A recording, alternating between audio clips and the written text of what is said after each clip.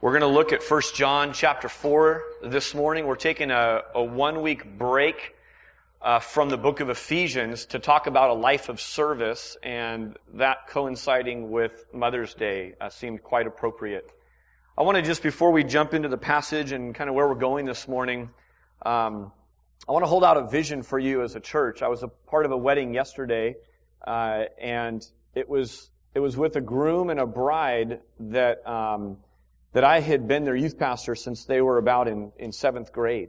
And I knew them through middle school, all through high school, in through college and beyond college now, and got to do their premarital counseling, got to be in the front marrying them. And what a Mother's Day gift to have a very imperfect, regular mom and dad sitting on the groom's side, sitting on the bride's side, and but just to see the fruit of their labor. And what some of the things that they had done are this. Mom of the groom, for instance, had been teaching Sunday school at the same church, Valley Church, for a really, really long time. She had purposed in her heart, I'm going to put down roots, and I'm just going to pour into ministry. What that did was that created a network of friends and people in her life. As her son grew up, he was plugged into the youth group, and that was at the direction of the parents at first, because that probably wasn't his own natural bent. Same thing with the bride side, that they just purposed to be at a church for a long time. And as I'm standing here just realizing, praise God that for whatever reason, by His grace, He's allowed me to stay in the same city almost my entire life and see the fruit of long-term ministry. My prayer for you, my vision that I want to hold out to this church is this. We have a heart of a youth pastor in Ben and in children's workers here at this church. I haven't talked to every children's worker at this church, but I have talked to Ben extensively. And he has a heart to stay here long term. He has a heart to stay here and grow with your kids from the time they were little pipsqueak kids to the time they're standing in front of a crowd of people being entrusted with a wife, being entrusted with the care and love of a husband. And it's an amazing, beautiful thing, and it's an honor to be a part of, and that's my heart's desire for here. And in a wedding, what you see is these were two ministry-minded, Jesus-loving individuals who began a new family yesterday. And it's just a powerful picture. And what's needed in that are not all people my age and younger, but the whole body of Christ coming together, pouring into, investing in, and sticking around. So I just want to hold that out to you. I got to see just a little sliver of fruit that comes with persevering, obeying in the same direction for a long period of time. That's my prayer. By the way, here's another interesting note, middle schoolers. I say this all the time when I was a youth pastor. I'd say, you don't know, the person you might marry one day could be sitting in this very youth group. You could be sitting next to them. Well, that was true in the case of these two that got married yesterday. Now, God didn't reveal that to them until much later into college, but it was true. They were in youth ministry all those years, serving and going on missions trips and enjoying the beach and all of that. So, anyway, I just put that out to you. 1 John chapter 4 is where we're going to start. We're going to talk a little bit about moms this morning, but really we're going to talk about God, because that's what we're here to celebrate and honor in the midst of that. Loving mom is something that's absolutely universal. That doesn't mean necessarily that everyone is in a great place with their mom right now. But here's what's fascinating is that no matter where you go, every single person you ever meet has a mom, right? So that's something in common that you have with that person. And what's funny is you could be talking to a super mild-mannered, let's take a computer programmer. I met a computer programmer yesterday. They seem fairly mild-mannered for the most part. You could insult him, cut him down, do all kinds of things. I didn't test this on the guy I met yesterday, but if you start attacking his mom, verbally or otherwise, I have a strong hunch that mild-mannered computer engineer guy, computer programmer guy, he would suddenly get feisty. There's something about mom that you're like, no, don't mess with mom. You can cut me down, you can cut down my profession, but don't touch my mom. You go to a biker convention, which I don't frequent very often, but we have some that do. And here's what's funny. You get the most burly-looking guy, rough-looking guy. You're like, man, I wouldn't want to meet up with this guy in a dark alley. And he rolls up his sleeve, and what's there? It's the Heart Mom tattoo, right? He loves mom. I mean, it's kind of this universal thing that moms are loved, and it's pretty awesome. And it's certainly not enough that we take one day to spoil you. I hope some of you spilled some food in your bed this morning as people were trying to serve you breakfast in bed and that kind of a thing. It's all part of the fun of being a mom. Let me ask you this question. I want some real responses here, so I need you to think and actually put this into words. But not by show of hands, but just by acknowledgement. Think about this. Does your mom love you today? Does your mom love you today? Okay?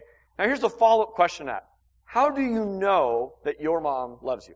Okay? Now that's the question I'm posing to you, and I want to hear some responses of how do you know your mom loves you? Let's hear it. She tells you. Okay, what else? She takes care of us. How? Feeding, teaching? Yeah, Ethan. She's just mom. Okay? And that's enough. Okay, what else? Time. Okay? Yeah. Anything else? Friend. Yeah. Forgives, does special things. Okay? Couldn't we go on and on? I mean, just extolling. Here's the reasons we know. For most of us in this room, it took about half a second when I asked the question, does your mom love you? It just took time for, the sound waves to hit you, you to register and go, yes, she does. And then when the follow-up question of how do you know that she loves you, it comes out in actions. It comes out in words. It comes out in time. As a Christian, this isn't different or foreign to us. We know the life of service. That's what Jesus called us to. The title this morning is that a life of service isn't just mom's gig, right? It's for all of us. It's the normal Christian life. Jesus took up the servant's towel. He wrapped it around him. Mom takes up the apron. Mom takes up rubber gloves sometimes to clean things up. Mom takes up the car keys, right? Mom takes herself up out of bed in the middle of the night in service and caring for those that she loves. In fact, done probably in 1,000 different ways every single week. Let me ask this question. Is it possible for a child to be loved by mom and generously loved by mom and simply keep receiving from mom, and not reciprocate in return? Yes, I would venture to say absolutely that's true. We have a bunch of big boys and big girls, right, who've grown up into big boy, big girl bodies.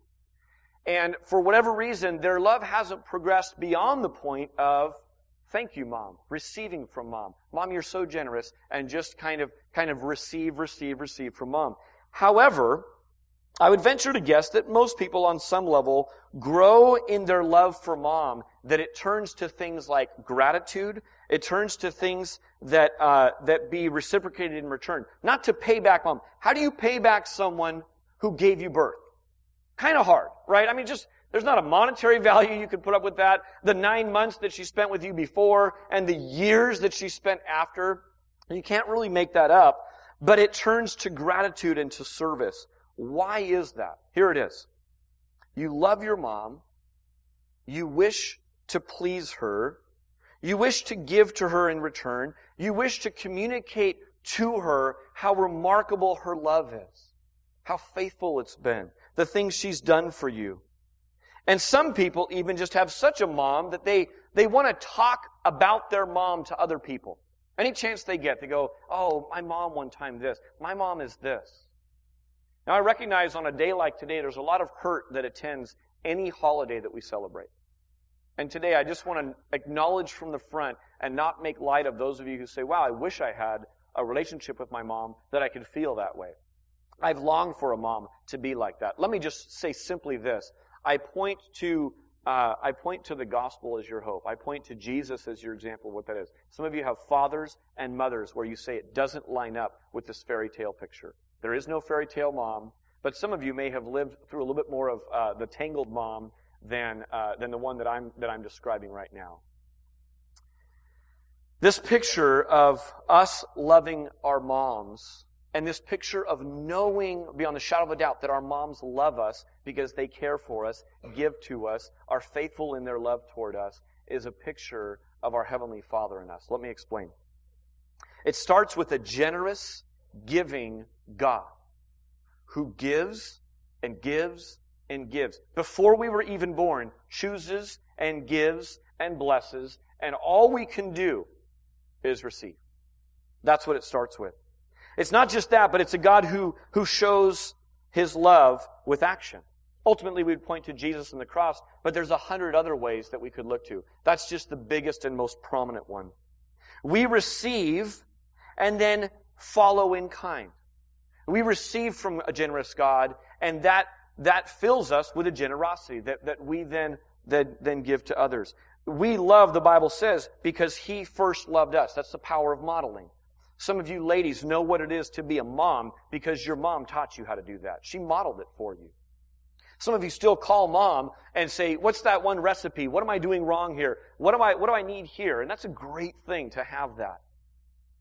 God modeled for us what love is so that we could in turn love others.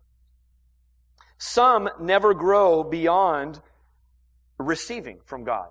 And they're just in that mode of receiving from a generous God, receiving from a generous God. It never translates into loving service in return. But others grow in a love for God such that it turns to serving, pleasing Him, longing to please Him, and longing to talk to other people, extolling the greatness of God and our generous God. You see the parallel? Talking about a life of service, we have a word that we use around Neighborhood Bible Church here, and we've kind of tried to just simplify a lot of things, and we use this word share a lot.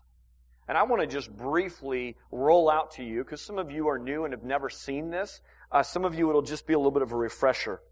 But the word share captures a lot of what it is to have an outflow of a relationship with Christ.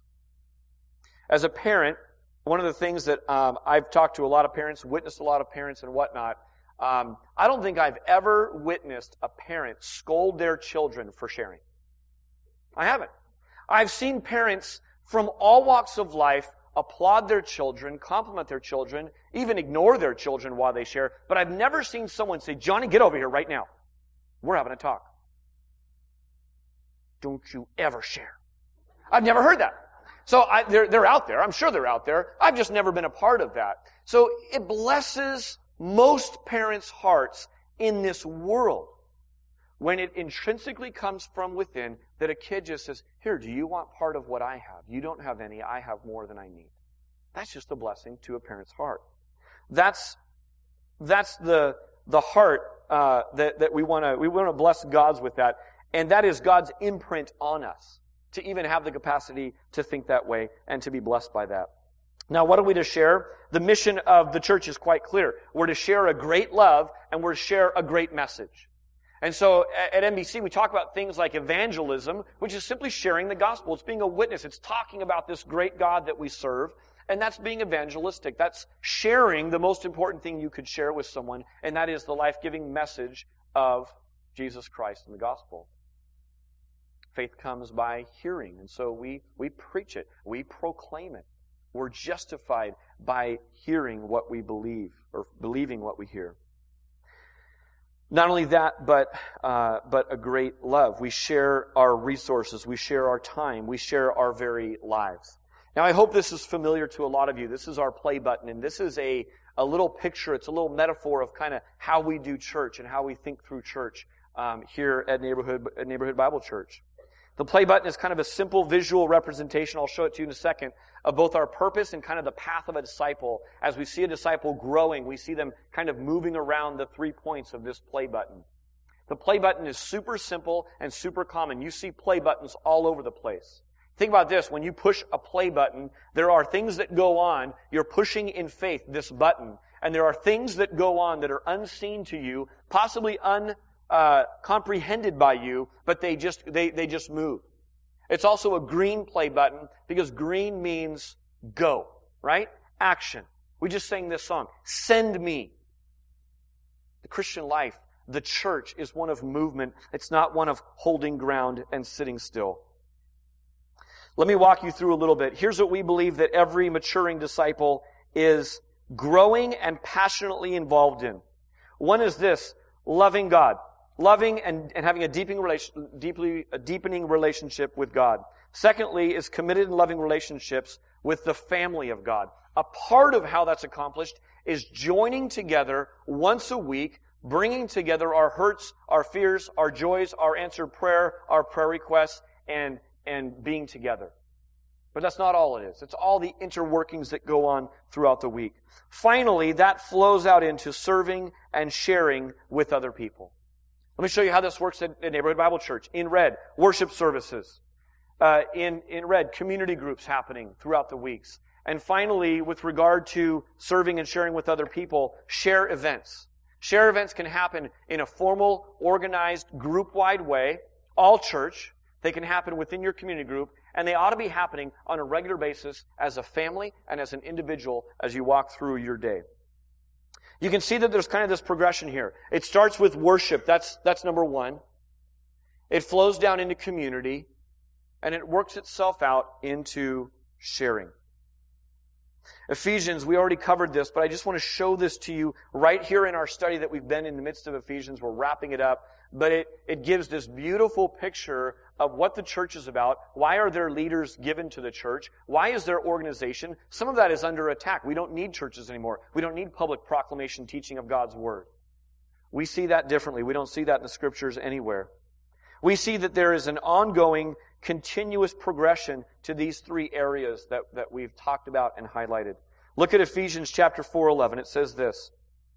It was He, talking about Jesus, who gave some to be apostles, some to be prophets, some to be evangelists, and some to be pastors and teachers. Those are just some of the different spiritual gifts that are offered to the body of Christ. Here's a very important question. You look at that passage and you ask this question, but why? It goes on in verse 12 to say this, to prepare God's people for works of service, so that the body of Christ may be built up until we all reach unity in the faith and in the knowledge of the Son of God and become mature, attaining to the whole measure of the fullness of Christ. Where is this whole thing going? What am I doing here week after week? I've got gold star attendance. I've been here 50 out of 52 weeks. Where this is heading is this.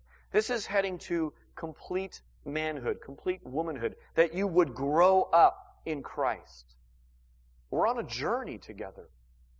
Some have just tasted of the love of God for the very first time. Those are such exciting people to talk to, because it's like standing in front of a bride and groom on their wedding day.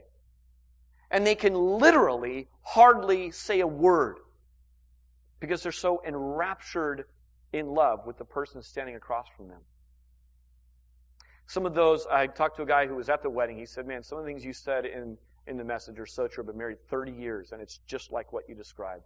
And what I described was, it's hard. There's the self. That's going to be an enemy to all the intimacy God wants for your marriage. And it's a wonderful, profound mystery. It's a living representation of Jesus and His bride, the church. And that's what you get to portray as you go through life together now, instead of just as an individual.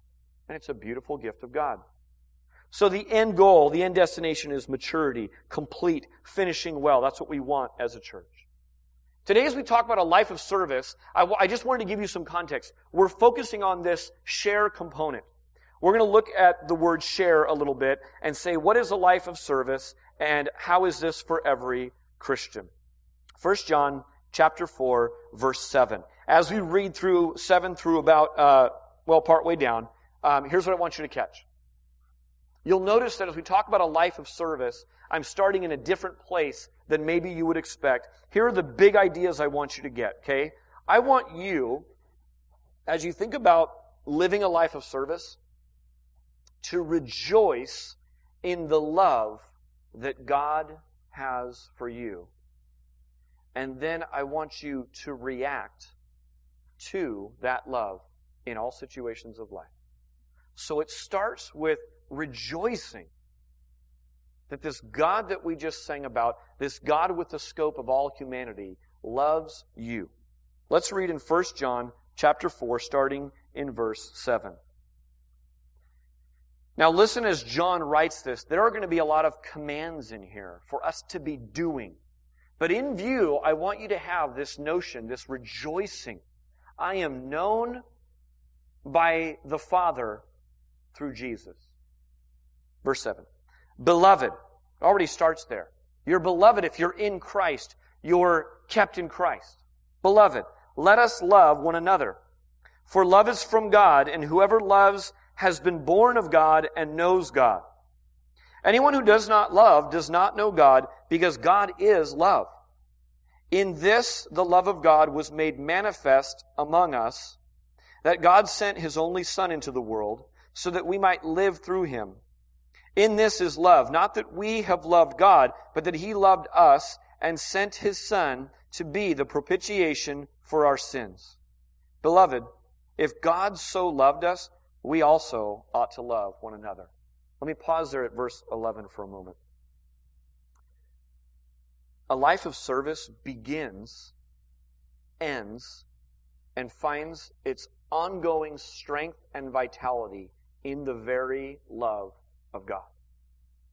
We start in talking about a life of service with the love of God. Because if you start with service, if I started walking right into opportunities that are in front of you, ways to grow in your acknowledgement of the needs around you, here's what would happen. If I take serving God and I divorce it from the love of God, it does a couple of things.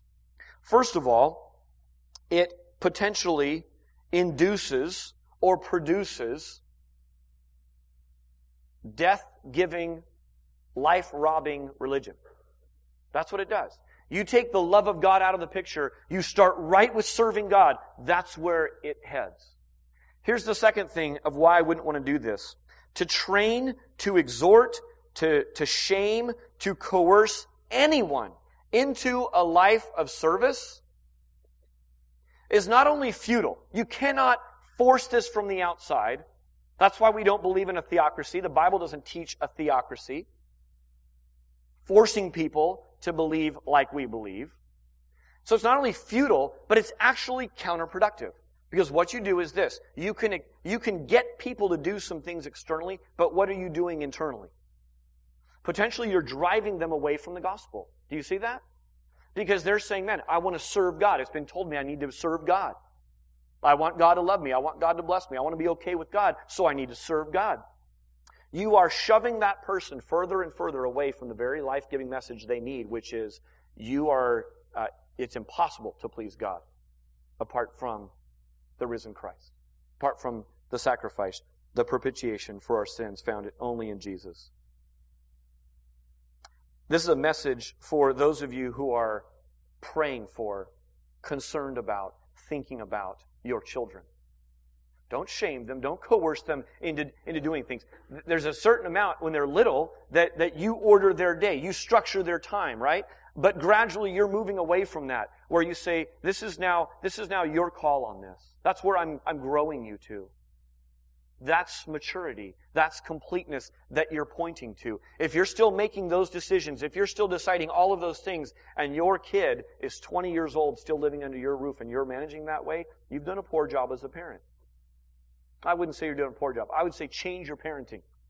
They're still under your roof. You still have a little bit of time. If you're not there yet, begin now to work out of that.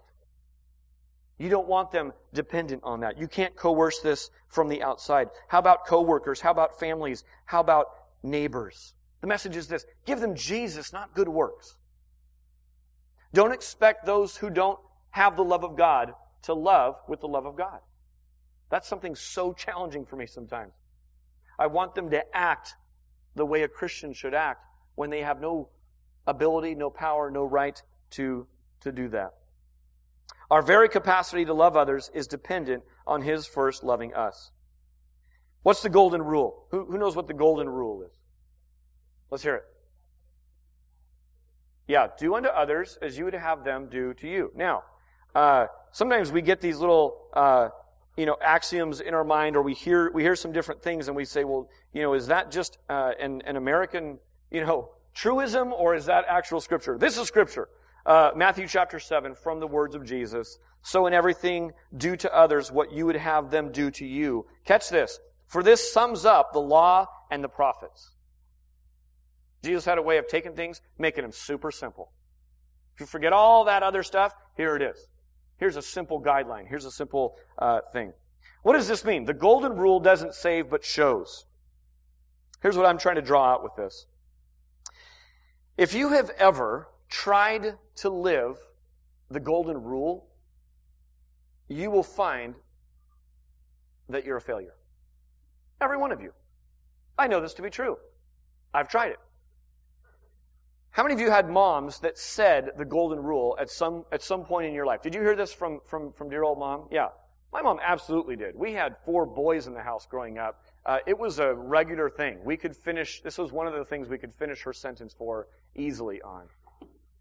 But there were days I would go to church every other week growing up because I grew up in 2 different homes.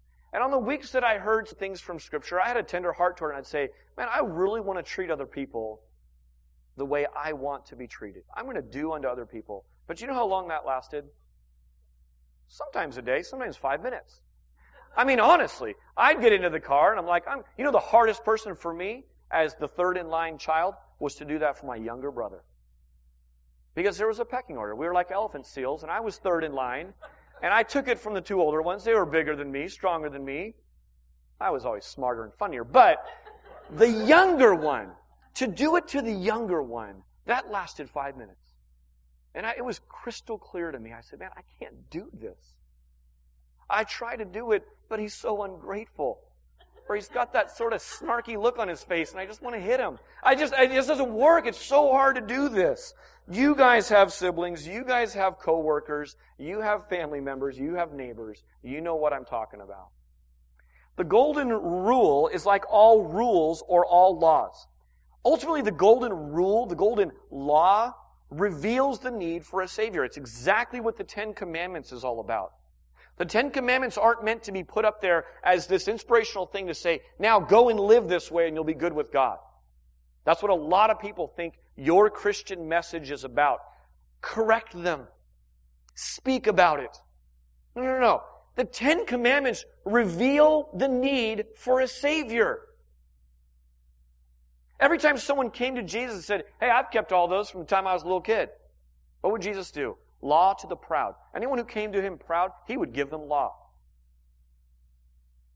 And every single time, it reveals that we break the law. We're lawbreakers. That's why I had utter confidence calling you all failures. And I include myself in that. I know it's not a way to win the crowd to you, but it's just truthful. So the golden rule does what all law does. It shows. It reveals. It doesn't save you. It shows that you need a Savior. But it also shows something else. Living out the golden rule, here's what happens. When someone is transformed, when someone is regenerated, they've had a heart of stone, they're given a heart of flesh by the power of the risen Christ. Here's what begins to happen. Strange things start to take place in your life, and other people notice, and you notice it. And that is this. You begin to willingly submit to those around you. You begin to willingly offer to other people the way that you would want to be treated. You don't know what to do in a situation. You say, gee, what would I want to do in this situation?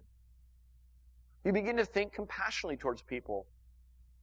Let me put myself in their shoes for a second. How would I be thinking? You know what? That comment needs to just be withheld. That's not a very kind, polite comment. It doesn't give grace according to the need of this moment. I'm just not going to say it. All of a sudden, your life pattern begins to change. Are you living out the golden rule in hopes of getting to heaven and being in God's good graces? No. Laws don't save. The golden rule doesn't save you. But the golden rule being fleshed out in your life begins to reveal a change. This is a weird way to think about it, but it's absolutely biblical, and that is this. You're possessed. You are possessed by the Holy Spirit. And as you're possessed by the Holy Spirit, your life changes. Your thought process changes. The way you look at, size up, and judge other people changes. I mean, it would be so fascinating to just listen to story after story of some of you who've been walking with Christ and say, what was it like when God got a hold of your heart and you began to see people, not from the external, that we're all born with looking at each other in the flesh. How are they dressed? What do they do? How are they carrying themselves? Do I connect with them? Are they like me? Do they put me off or on? But you begin to see people from the inside out. You begin to weigh the heart. You begin to measure what that person's really about. And it's an amazing thing that goes on. The golden rule shows this transformation in you. Am I saying Christians live out the golden rule perfectly? Of course not. We still struggle with this. It's not my younger brother anymore. But there are other people that are in that place now. We used to have this thing on one of the staffs that I was on as a prayer team, and they were extra grace required people. There's some people, you just get a family gathering together. Some people, hey, EGR. I mean, it's just an EGR. You've got it. You just say, Lord, right now. I mean, if you need to channel some more grace through me because I'm struggling. There are those people that are like that, which means they're probably some of us, right? None of us ever thought we were that, but that was probably just our own arrogance. Somewhere else, someone was praying for us as EGRs as well. Go with God, go after God, and rejoice that you know Him. I want to just tell you a quick story. Luke chapter 10 records this for us. You don't need to turn it. You can kind of jot this down if you'd like. But Luke chapter 10, Jesus has sent out, we just sang this song, let worship be the motivation that I would go out and speak about Christ. Not the golden rule, not good works, not a life of service. Let worship be the thing that drives me. Let pleasing you, God, be the thing that drives me to get out of my comfort zone, open my mouth, and talk about how great and generous and giving my great God is. Jesus sends out 70. He appoints 70 people. He says, go and prepare the way for me in some cities that I'm going to be at. They go. Do you remember the story? And they come back. And these 70 apostles really that were sent out, they were just giddy with victory. They were all dizzy with the conquest that they had made in the spiritual realms. And you could just probably almost hear them all yapping about these crazy ministry things that were going on. And Jesus brings it into focus by saying this. He says, nevertheless, do not rejoice in this. All these great ministry successes that you've had. All these miracles that took place right through your very body and mouth. Imagine this. Chitter chatter. Hey, do not rejoice in this. It's kind of a downer, huh? Here's what he says. He wants to bring it in. Do not rejoice in this, that the spirits are subject to you, but rejoice, what? That your names are recorded in heaven. 70 people get sent out by the very word and mouth of Jesus. They have incredible ministry success. They all gather back up and they return. And Jesus says, that's fine and dandy. That's great. But don't rejoice in that. Rejoice in what? Rejoice that you're intimate with the Father. Do you see why, when I'm talking to you, church, about a life of service, we're just talking about the love of God? If we can rejoice over that, if we can really get that, the rest will take care of itself. Seek first His kingdom and His righteousness. All these other things, they'll be added to you. Don't go after ministry success. Don't go after a lot of numbers that you think. Don't go after a big ministry organization that you're going to put together. God may use you to do all of that and more. But rejoice in the fact that your name is recorded in heaven. That's what Jesus says. Rejoice that you're loved by God. Figure this part out, friends, and the life of service will come. It will come. It's a foregone conclusion that will flow out of your life. God will form that in you as you love Him. All right, I said that we're going to rejoice and we're going to react. React usually is usually, I think, thought of in a more negative kind of term, right? Reactionary and, he's so reactionary, whatever. Let me give you a definition just so you know why I'm using this term and how I want you to think about it. React is to act in response to an agent or influence. To act in response to an agent or influence. We love because He first loved us. You get the love of God and you just react to that. You act in response to the agent or influence. Psalm 37:4 says this, delight yourself in the Lord, and He will give you the desires of your heart. When I first read that verse, I probably heard it earlier, but I didn't really start reading my Bible until I was 17. I read it in spurts. But all of a sudden, God put a hunger for His Word in me, and so I began to read it. And I remember reading that verse, and I thought, man, that's my life verse. I mean, I want a surfboard. I need a new car. I'm driving an old, lime green Pinto. A girlfriend would be nice. A little more cash. Not a lot, just some. I mean, that's what I kind of read this verse to mean. And I came to understand this verse in a different way. I came to understand this verse this way. When I say that you ought to react out of the love of God and just move and have your being out of that reality, out of that influence, if that's really going on in your life, here's what this verse is talking about. Go and do what you want. Go and do what you want. Delight yourself in the Lord. Rejoice that your name is recorded in heaven. And He will give you the desires of your heart. He will put in you your deepest desire. It's not the gifts, it's the gift giver. Right? We can settle for so long sometimes with the trinkets of this world. Our deepest desire is God Himself. Delight yourself in the Lord, and He will give you the desires of your heart. In essence, God's will becomes your will. He's forming His will in you. We sing this song, "Break my heart with the things that break yours. Enliven my heart to the things that cause you to rejoice. Draw my attention, Lord, to the things that have your attention. Move my feet to the places you would have me go. Let my money, my time, my health, my family, my possessions be yours alone, to invest and do as you would please." John 15:7 says this, "If you remain in me," the word "if" is really important here. "If you remain in me, and my words remain in you." If you remain in me and my words remain in you, ask whatever you wish, and it will be done for you.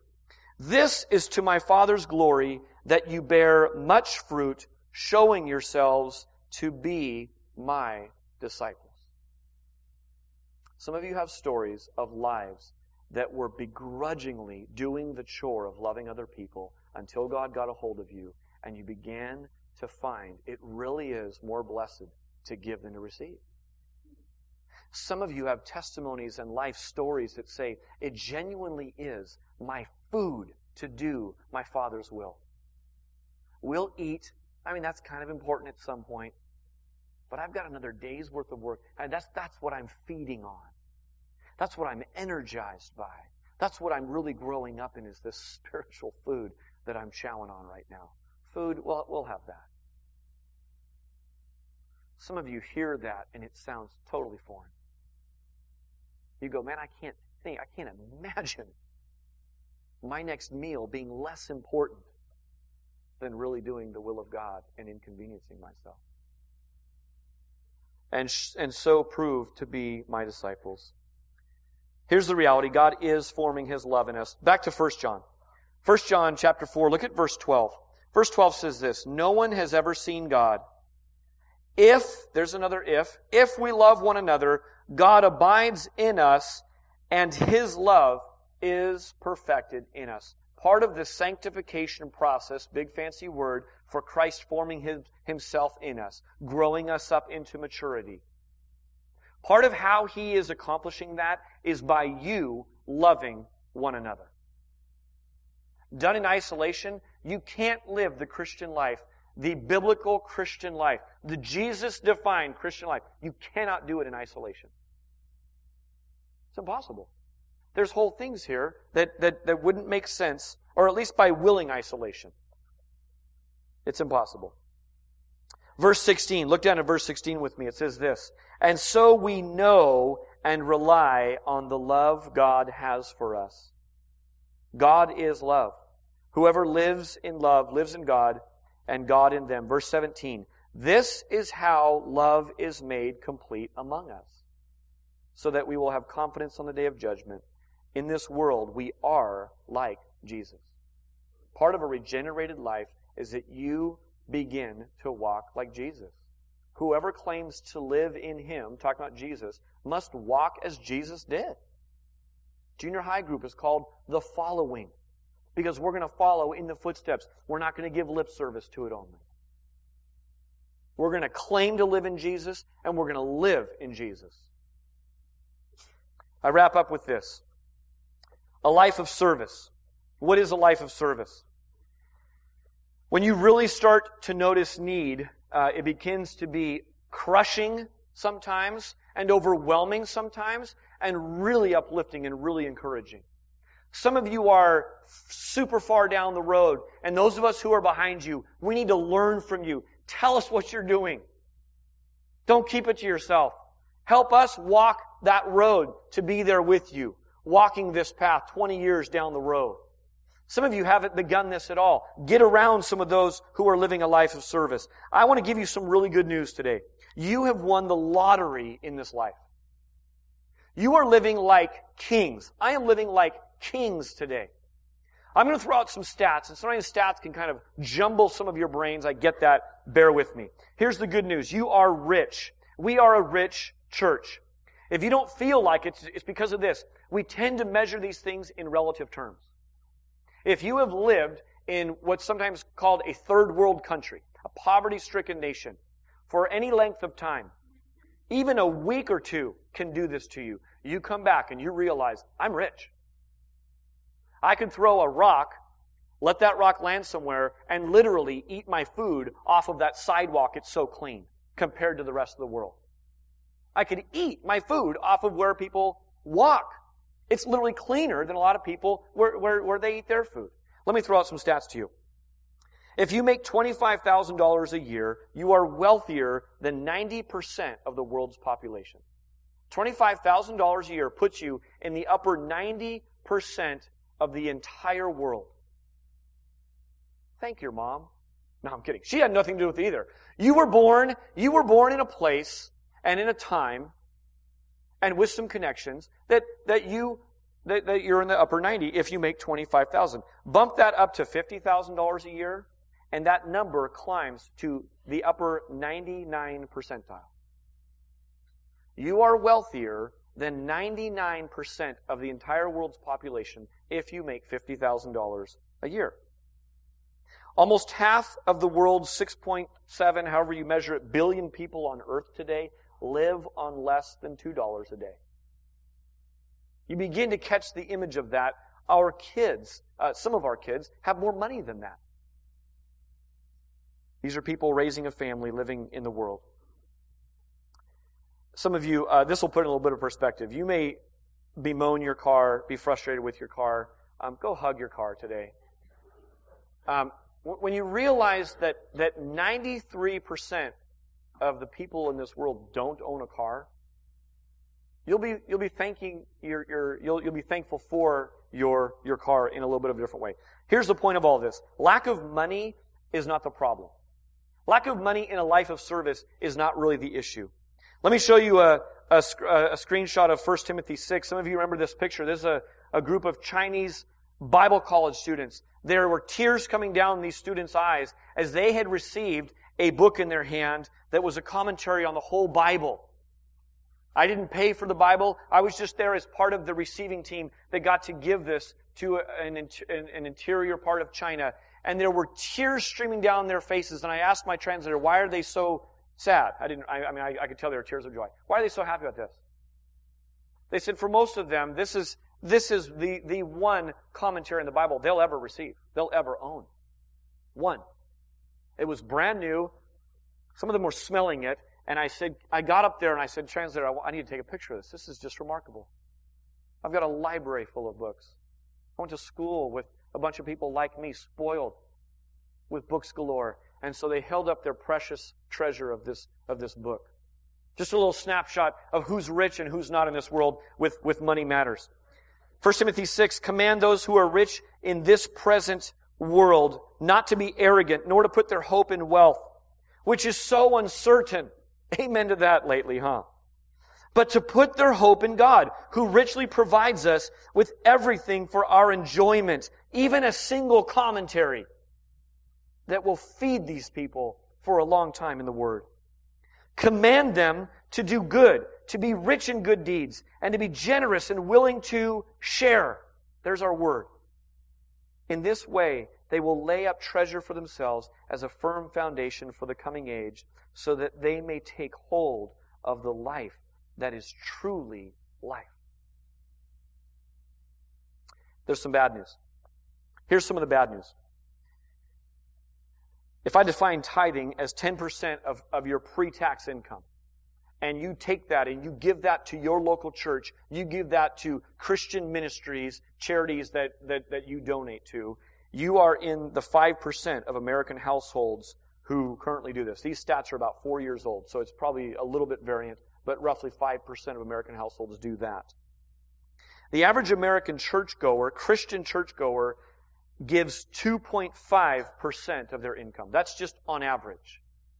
What happens sometimes is we get into the trap of thinking, if I just had some more money, if I just had a little bit more, I'd be able to give more. I've fallen into that. I've thought that was true. Let me give you some shocking statistics. Shocking statistics. 1933 in America, what's going on? Height of the Great Depression. You know what the average American Christian church giver gave at the height of the Great Depression? 3.3% of their income.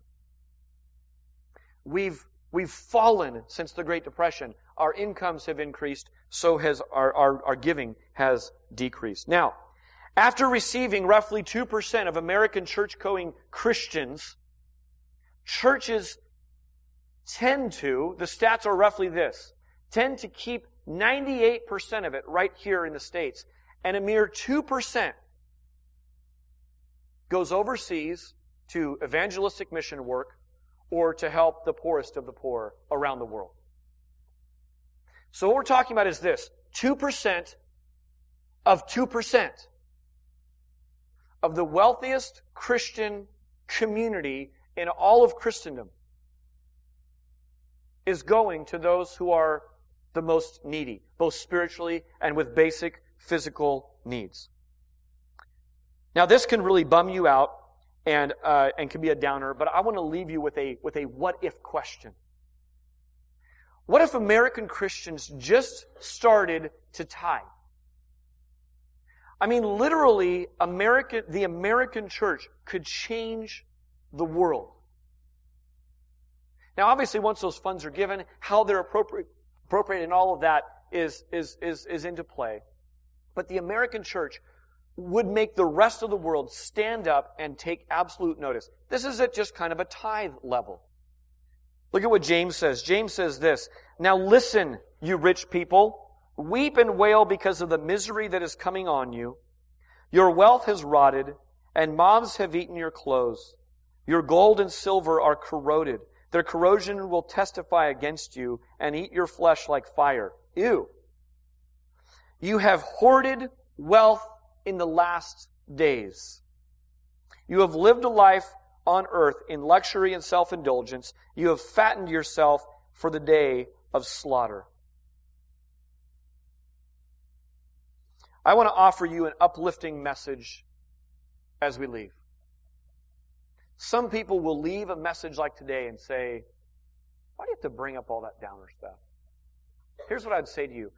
It was prayed before we went out here as a band, before the band came out and shared this morning. Someone prayed, God, let your word offer some perspective today.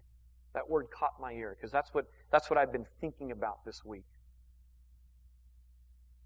Let it offer some perspective. A few tips on how to share. Here it is, okay? Share what you have, not what you don't. Just start right today sharing what you have. It's impossible for me to give what I don't have. God would be a terrible father to ask of me to do something that He hasn't richly blessed me to be able to do it. Sometimes you're caught in this kind of a thing. You could be driving down. Some people are going to Mexico this summer. You're driving along in Mexico, and a little kid comes up and is washing your window. Some people's brains go this way. God, I'm angry that this kid has to make a living running around cars, washing people's windows. Some of them are shooing them away, but for a few little pennies, that's their living.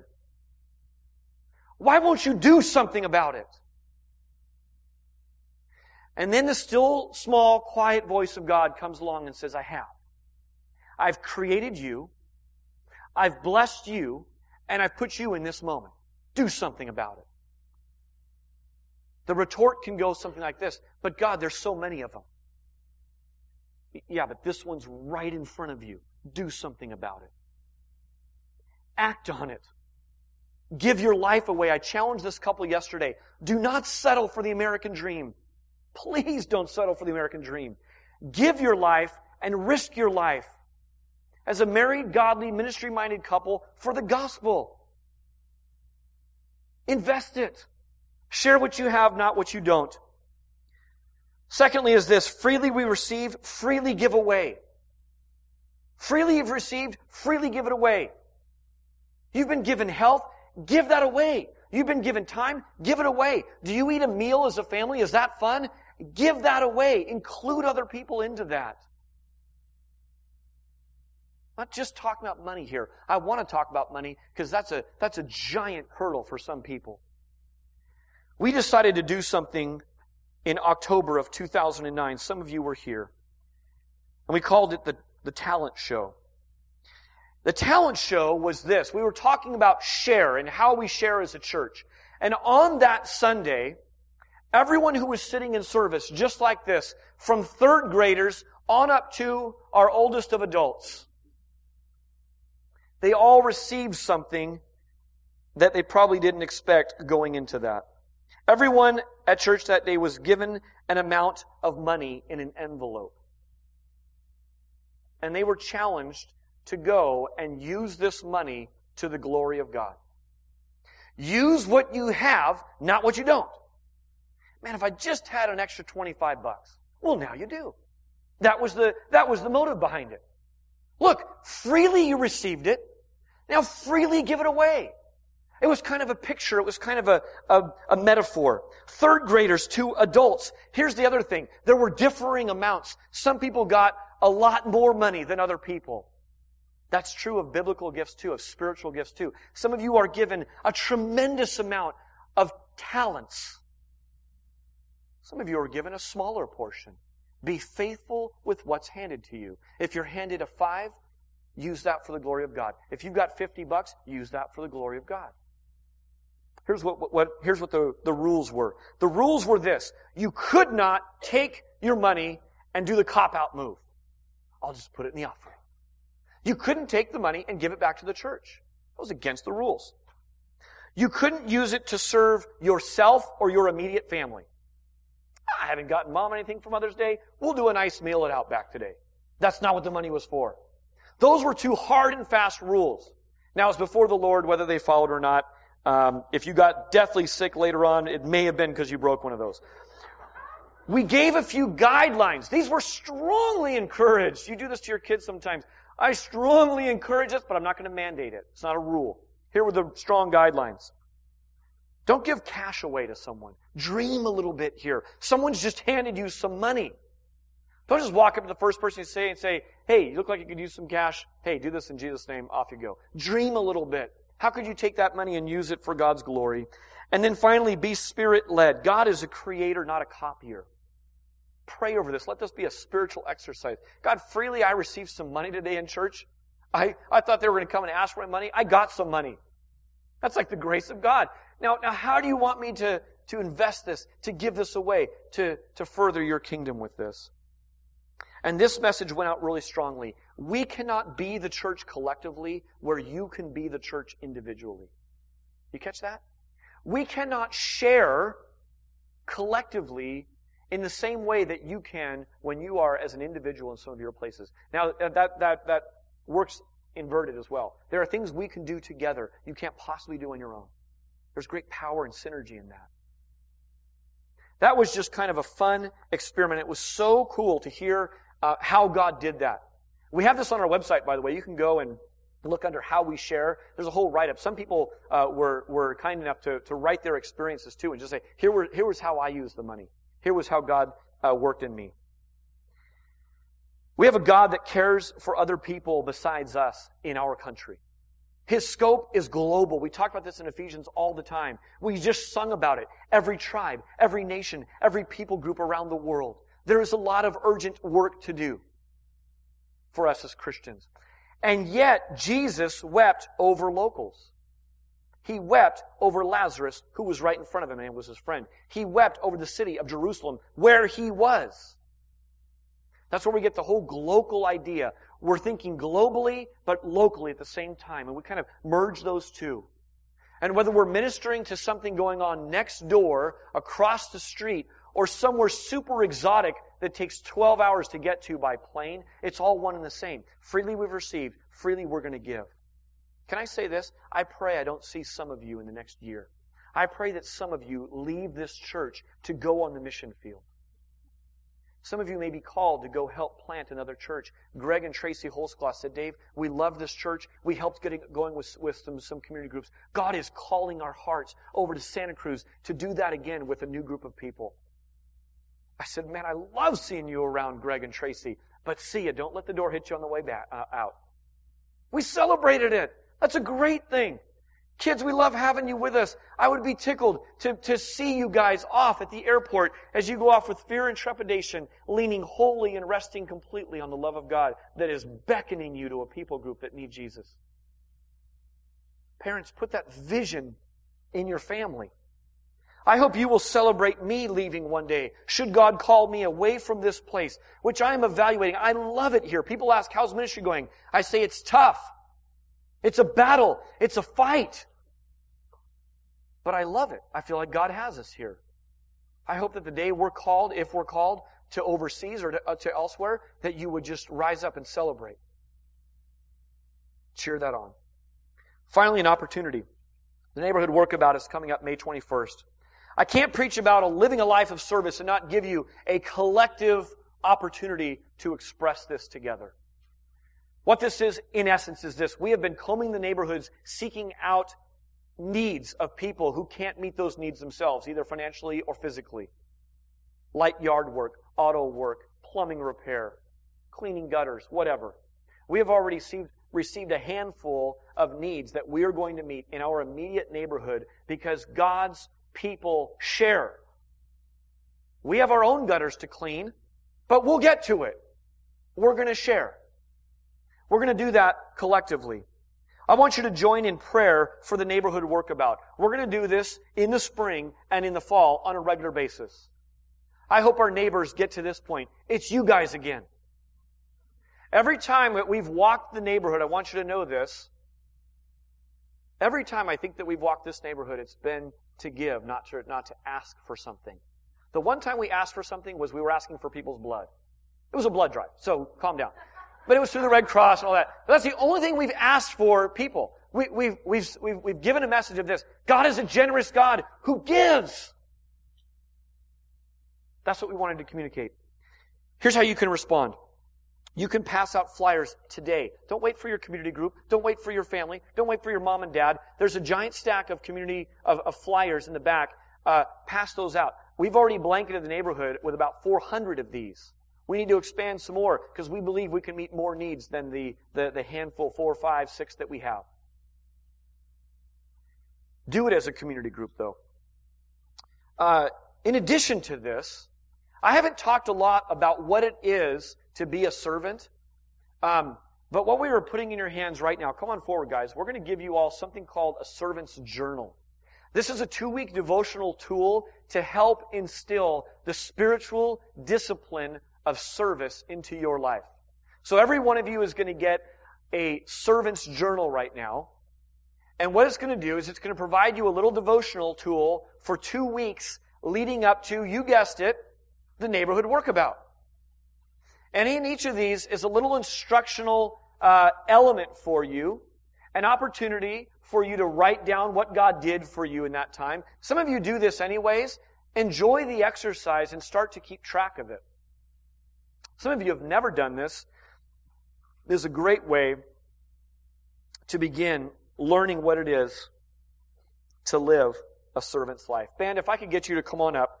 We're going to close out this service with a few songs. And as the band is getting settled, I want to give you 3 don'ts today. Don't pray, don't rejoice, and don't serve. Now, I don't know if you've ever heard a pastor say this, but this is what I want you not to do. I don't want you to pray, I don't want you to rejoice, and I don't want you to serve. Here's what I mean. Don't pray for more opportunities. Pray for the courage to act on the opportunities that are all around you. I really believe that there are opportunities galore in 100 different ways. It's exhibited here on a Sunday morning when people are here long before most of you arrive and they're just serving. They're meeting needs. They're finding things that they can do. So don't pray for more opportunities so much as praying for courage and immediate obedience to those that are already in front of you. Rejoice. Don't rejoice primarily in the blessing that you have. Don't rejoice primarily in the ministry success that is going on. That's a common part of our prayer. Thank you, God. We rejoice for all the blessings you have. Rejoice that you're loved by God. Let that be so overwhelmingly large in your scope that while you do rejoice in these other things, they're secondary to that knowledge that you rely on, that you trust in, that you find your strength in, that you're loved by the Father. You're loved by the sovereign King.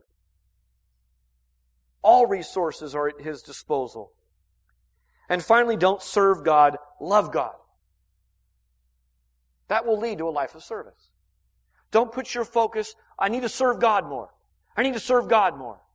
You're not serving God enough. That might be the enemy accusing you, trapping you into a life of Martha-like running around, always accomplishing but never knowing and resting in. You're actually dragging the name of God down when you're a worried, hectic freak. Because what you're communicating is, my God can't handle it. I've got to jump in and get this under control. You don't think a pastor wrestles with this? I do. I get myself ahead of God and I think if I don't do this, then ministry won't happen. Give me a break. Not true. Rest, rely, trust in the love God has for you. You know what you're going to do? You're going to react to that. You're going to give that love away. You're going to see Jesus form in you. It may even shock you. It should shock those who've known you for a long time when they see this transformation. Let's pray and then we'll sing, give, and we'll dismiss. God, we praise you that you have modeled for us, you've shown us what it is to live a life that is about loving you, communing with you, being in intimate fellowship with you. It was the focus of Jesus, and it produced results, good works. I pray, Father, that this tool that has been given, this servant's journal that Brother Rich wrote up for us, would be to us an encouragement, an instructor, a daily reminder that we not only claim to live in you, to follow you, but we actually follow you with our lives. We are excited and look forward to the ways you're going to use what you've already given to us as we entrust it to you for your kingdom's sake.